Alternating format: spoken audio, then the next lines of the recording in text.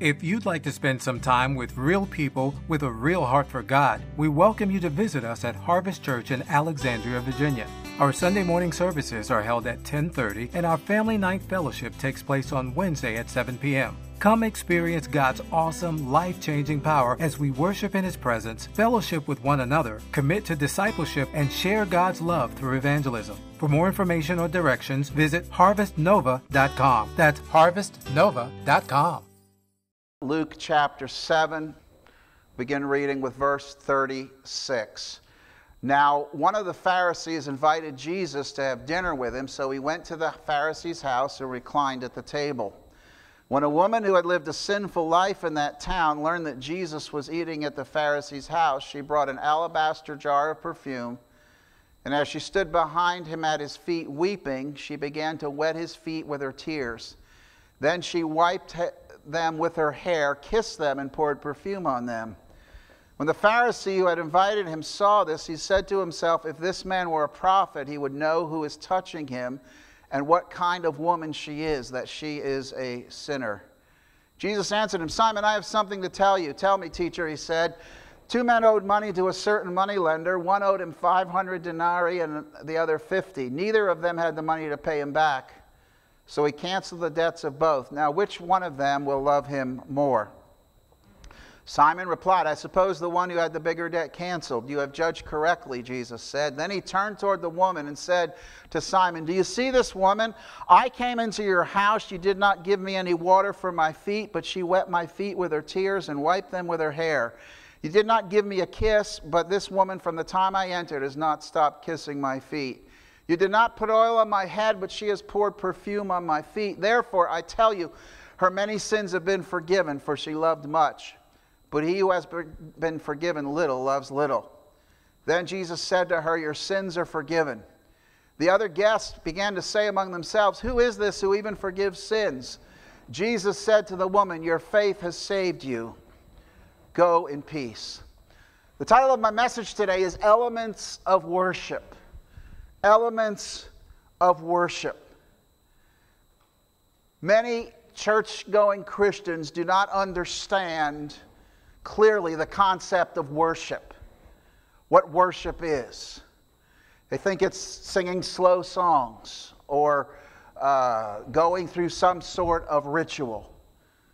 But that's not worship. As a matter of fact, a large percentage of regularly church-going people say they have never experienced or seldom experienced the presence of God in a church gathering. I think that's sad. It should be true not only in the church gathering, but in our private time with the Lord, that we can experience the presence of God. How many know we can experience the presence of the living God? And there is nothing like it on this earth. And the way we do that is through worship, through drawing near. Some have drawn a distinction between praise and worship. Praise, of course, extols the goodness of God, and some have said you can praise God from afar, but you can only worship Him as you draw near, as you enter into His presence. And the amazing thing is, you know, it's true in Scripture in many places. We sometimes, and I put myself in that category, sometimes self-righteous Christians, you know, been attending church for decades. It's amazing what we can learn from some sinful people in the Bible. You know what I'm talking about? And so I say that to underscore that we can learn a lot about worship from this woman in this passage who had lived a sinful life, I should say. We can learn a lot from her today. And what we see in her actions, and they're all in one verse, in verse 38, what we can see in her actions teaches us a lot about the true meaning of worship. So this morning, for a few minutes, I want to answer the question, what are some elements of true worship? What are some elements of true worship? The first one we see here is that true worship involves an attitude of brokenness. True worship involves an attitude of brokenness. This woman had heard that Christ was there and came to him. It says she stood behind him at his feet weeping. Either she was convicted of her sinful life, or as some scholars suppose, she had been forgiven by Christ on an earlier occasion and was now allowing her emotions to be expressed.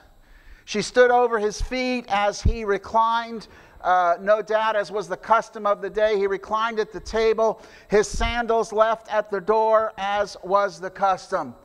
And she wept. She had a brokenness of spirit in the presence of the Lord. Psalm 51 verse 17, David in his repentant psalm said this: "The sacrifices of God are a broken and a broken spirit, a broken and contrite heart, O God, you will not despise." The two words broken there are two different Hebrew words. The first one, shabar in Hebrew, means to shiver, to break to pieces, or to reduce. So a broken spirit and a contrite heart. And the word for broken there means to crumble, to beat to pieces, to bruise, to crush, or to humble. There's something about being in the presence of pure perfection. You see, some people say, I don't know if I've experienced the presence of the Lord. Let me tell you, if you truly experience the presence of a holy, perfect, almighty God, you're going to know it. Amen? And there's joy in the Lord's presence, yes, but at times there's also a brokenness. Isaiah, in Isaiah chapter 6, you remember that? When he saw the Lord high and lifted up in the temple, and the angels cried, "Holy, holy, holy is the Lord God Almighty." And the scripture says that smoke filled the temple, and Isaiah was overcome by the holiness and the majesty of God. And he said, "Woe is me, I am a man of unclean lips, and I come from a people of unclean lips." You know, jewelers, to display jewelry, they don't put jewels on a light background, do they?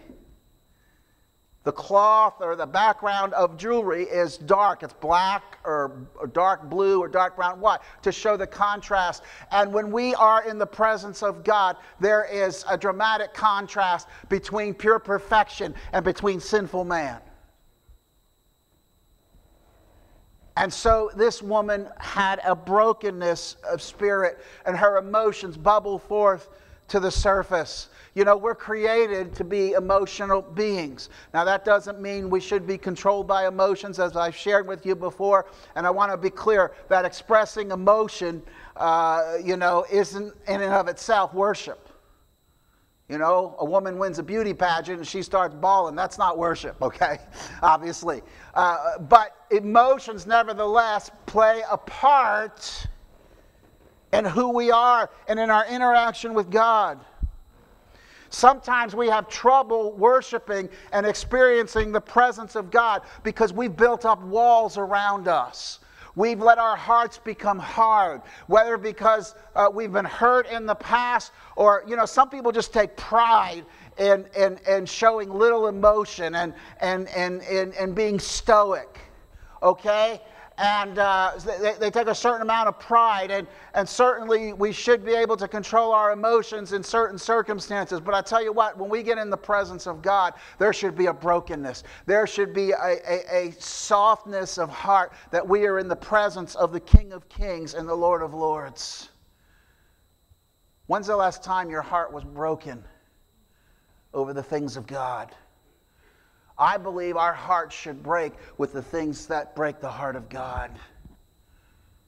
And as I said, Isaiah was broken up over the sinfulness of himself and his people, and he was in the presence of a holy, perfect God. And this woman, she just began to weep because she knew her life had been sinful. And now she was in the presence of Almighty God. Worship involves a certain brokenness of spirit, a certain sobriety, a certain realization that we are in the presence of God. And it's not just in the church sanctuary, as I said. It can be in our private prayer time. How many know God can visit us anywhere at any time? When's the last time, I'll ask again, you were in the presence of God and you just had a brokenness of spirit? Worship involves an attitude of brokenness. And I say to you, if you do a self-assessment today, whether you're here today or watching online, and you say, Pastor Tim, I hadn't really realized it, and perhaps it happened gradually, but my heart has become hard in relation to the things of God. My heart has become hard, and even if I come to church or watch online, I go through the ritual, but there's not a brokenness in my spirit when we enter His presence. If that's the case with you, I want to challenge you to pray the prayer that says, Lord, let the oil of your Spirit come and soften my heart. Let my heart be tender toward you, tender toward the things of God. Let me be moved by your presence, moved by your word, moved by the work of your Holy Spirit in my life and in the church service and all around me. Let me be moved by your Spirit. Let there be a brokenness in me. Worship involves an attitude of brokenness. Secondly, true worship requires a spirit of humility. A spirit of humility.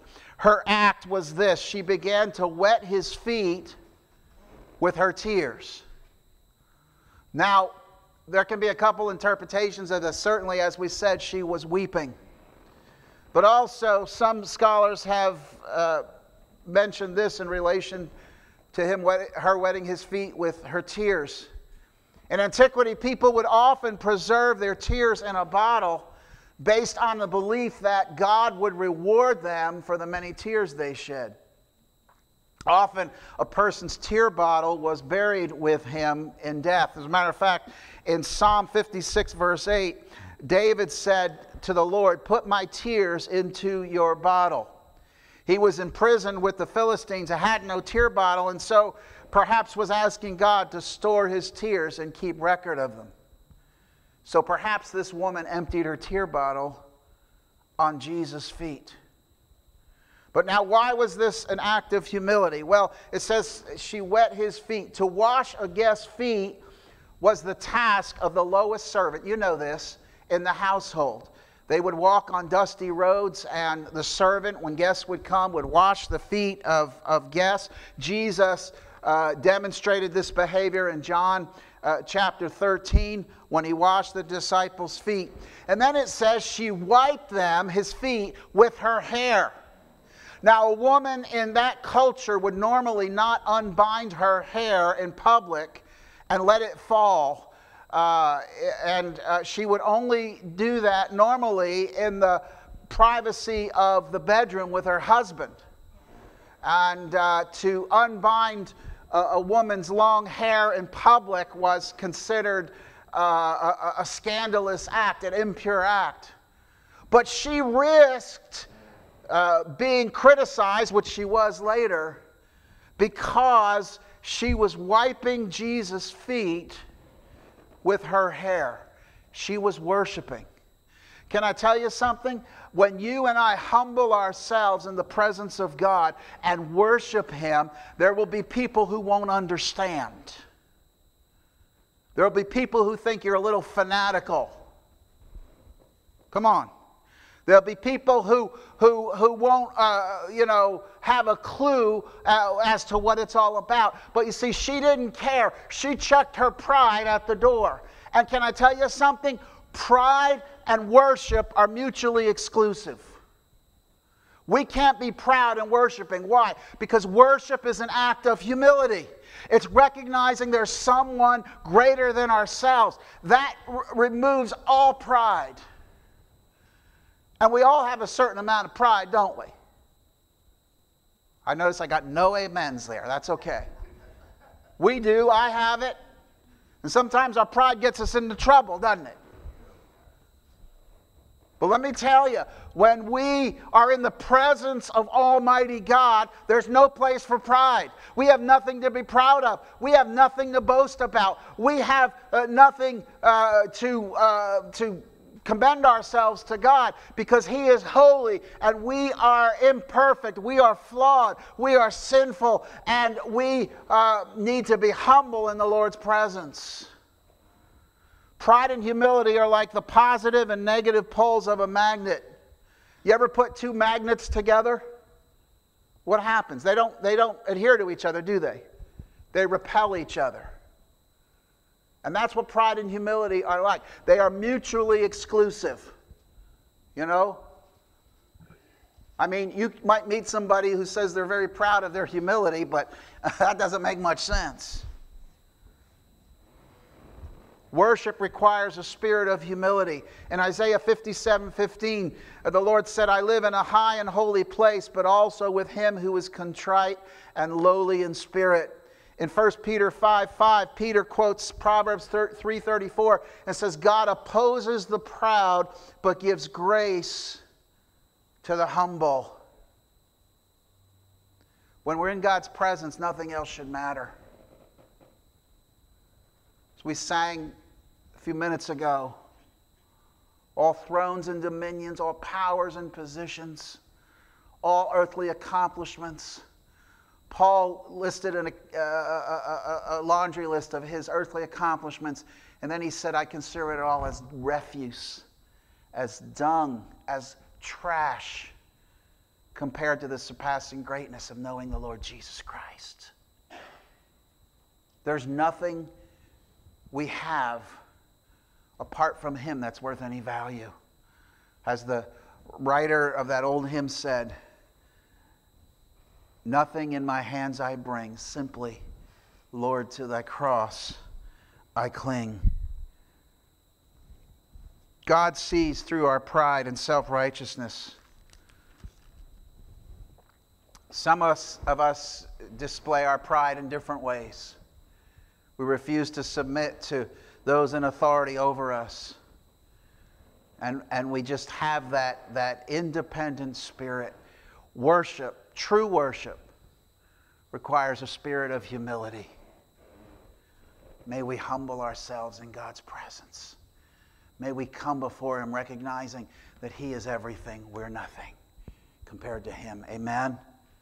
True worship requires a spirit of humility. Thirdly, this morning, true worship reveals a heart of love. True worship reveals a heart of love. The scripture says she kissed his feet. And the Greek indicates that she fervently kissed his feet. There was nothing sexual about this, nothing impure about this. She was just pouring out her love.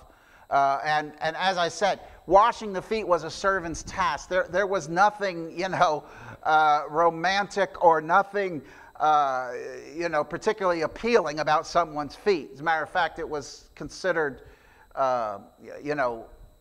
something to be avoided if possible. And yet she kissed his feet. She gave his feet kisses as an act of worship. She was not being religious. She was expressing love. And that's what worship is. It's expressing love to Jesus. It's expressing the heartfelt gratitude of our spirit for who he is and what he does. Worship is expressing love. I love this quote by the great Judson Cornwall. He said, unloving worship is worse than an uncaring stepmother, for love must become the heart of all worship. We don't worship him because we fear him as much as because we love him. Someone else said, worship is extreme submission and extravagant love. We say we love the Lord. Do we love him in worship? Do we love him in worship? Mark 12:30 says, love the Lord your God with all your heart and with all your soul and with all your mind and with all your strength. Someone said, we may serve what we fear, but we only worship whom we love. Have you told God lately how much you love him? Have you told him lately how much you love him? We should tell God every day. I tell my wife every day that I love her, whether she's heard it before or not. Because love not expressed doesn't have that much value. Have you told God you love Him? Yes, we need to live lives in accordance with that. But when it comes to worship, do you just tell God you love Him? Lord, I love you. We love, the Scripture says, because He first loved us. Amen? So worship, it reveals a heart of love. Fourthly, this morning, true worship displays a mindset of generosity. Displays a mindset of generosity. Scripture says she poured perfume on His feet. She poured perfume on His feet. The earlier verse says she brought an alabaster jar of perfume. Now, it was only expensive ointments, expensive perfume that was put in such expensive containers. And keep in mind that in that culture, in that day, an alabaster jar of expensive perfume was a treasure. Okay? It could have represented a savings account or a dowry or a prepaid funeral. And it was customary for guests to be anointed. Jesus referenced that later in verse 46. But she did, and she poured this expensive perfume on His feet. Now, you can say, Pastor Tim, she already wet His feet with her tears, whether tears from her eyes or her jar of tears. She risked humiliation in unbinding her hair and wiping His feet with her hair. What more did she need to do? Did she really need to pour expensive perfume, a treasure of perfume on His feet? No, she didn't need to do that. But she did it. Because worship displays a mindset of generosity. And that's how givers are. Givers don't give the minimum. People with a mindset of generosity, with a giver's heart, they don't give just enough to get by. Givers love to give. Come on, church. Givers love to give. Givers pour out extra.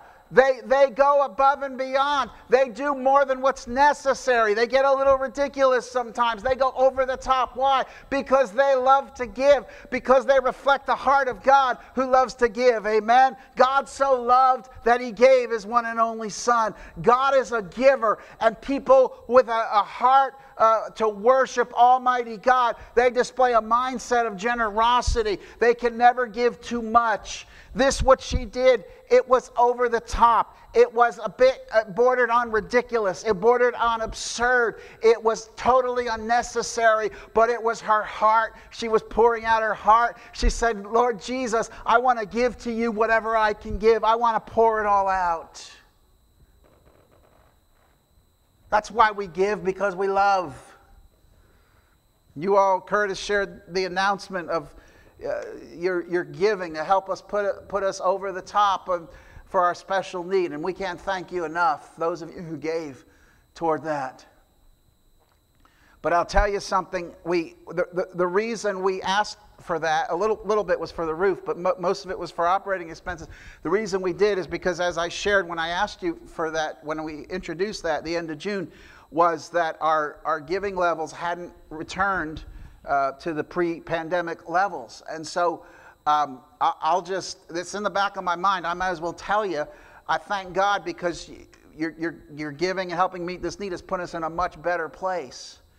But if regular giving levels don't, if we don't all do our part and give our regular tithe and offering, guess what? The bank balance is going to dwindle, and we could be in the same position, several months from now. Pastor Tim, that's negative talk. No, it's just reality. And so my heart says, and I know so many of you give regularly and give above and beyond, and I thank God for it. So I just want to say that as part of an act of worship, we need to be givers. We need to hold on to the things of this world loosely. How many know God meets our needs? How many know, I know it's a cliche, but how many know you can't outgive God? Amen? Worshipers display a mindset of generosity. And so, you know, when you love somebody, boy, you just give, you know. One of the hard things with my wife recuperating now is she can't get out to the store and buy things for our grandchildren. Never mind the rest of us, but the grandchildren, you know, are... Of course, thank God for Amazon. She can do that. She's watching this morning, no doubt. Why? Because your heart's just full of love. Because you have a giver's mindset, a giver's heart, and you just give. Givers give. And you know, I've heard testimonies of people shared with me who, you know, have gone through tough financial times, and probably all of us here have at one time or another. But there's a secret to being faithful to God and giving Him what's His, and sometimes going over and above and doing the extra, as many of you have done these last several months. And I tell you what, God will bless you. And aside from the blessing that God brings back to you, it's just a blessing to give. Jesus said it's more blessed to give than to receive. And we've all heard that scripture, right? But do we really believe it? Do we really believe it? Do we really live like that? Yeah, I'm thankful when I receive a blessing, and you all have blessed my family and me, and I'm grateful for that. But Jesus said it's better to give. It's more of a blessing to give. True worshipers display a mindset of generosity, and it doesn't just end with finances. It ends with our time and our talent and our ability to be used of God, to be poured out for Him. Sometimes I want to ask the question, what are we saving ourselves for? What are we holding back for? If God's not worthy of us giving our all, then what is? Amen. In conclusion, this morning, there are two responses to this woman's act. First, the Pharisee. He criticized, he pointed out to Jesus her sinful past, and he just made a big deal about, you really don't know who this woman is. And as I said before, there were people who won't understand. People who won't understand. Jesus, however, accepted her worship because he realized that she was grateful for the forgiveness she had received.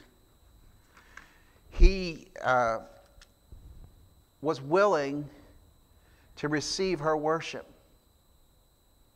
Aren't you glad you don't have to have lived a perfect life for the Lord to accept your worship? Aren't you glad you don't have to be perfect to be able to worship Him? None of us are perfect. God loves us so much. God accepts the worship of flawed, imperfect human beings because it's from the heart. Because we love Him. This morning, again, we asked, what are the elements of true worship? We said true worship involves an attitude of brokenness. Let's not have hard hearts, especially in the presence of the Lord. And as I said, if you feel like your heart's become hard and insensitive and rigid, pray for God to soften your heart with the oil of His Spirit. True worship requires a spirit of humility. We can't bring our pride into the presence of the Lord. There's no place for pride. There's no being in all existence that has any room for pride in the presence of the eternal, sovereign, holy God. Amen? Spirit of humility. True worship reveals a heart of love. It's an expression of love. Do you love Him? When's the last time you told Him, Lord, I love you. Lord, I love you. Can we just take a moment right now, if it's from your heart, just say, Lord, I love you. Lord, I love you. Oh, Lord, I just love you today. True worship reveals a heart of love, and true worship displays a mindset of generosity. Lord, all I have is yours. My money, my time, my talent, everything. Lord, it's yours. It's all yours. In John chapter 4, Jesus said that God is looking for true worshipers. So many times we've substituted things for true worship. God's looking for worshipers today.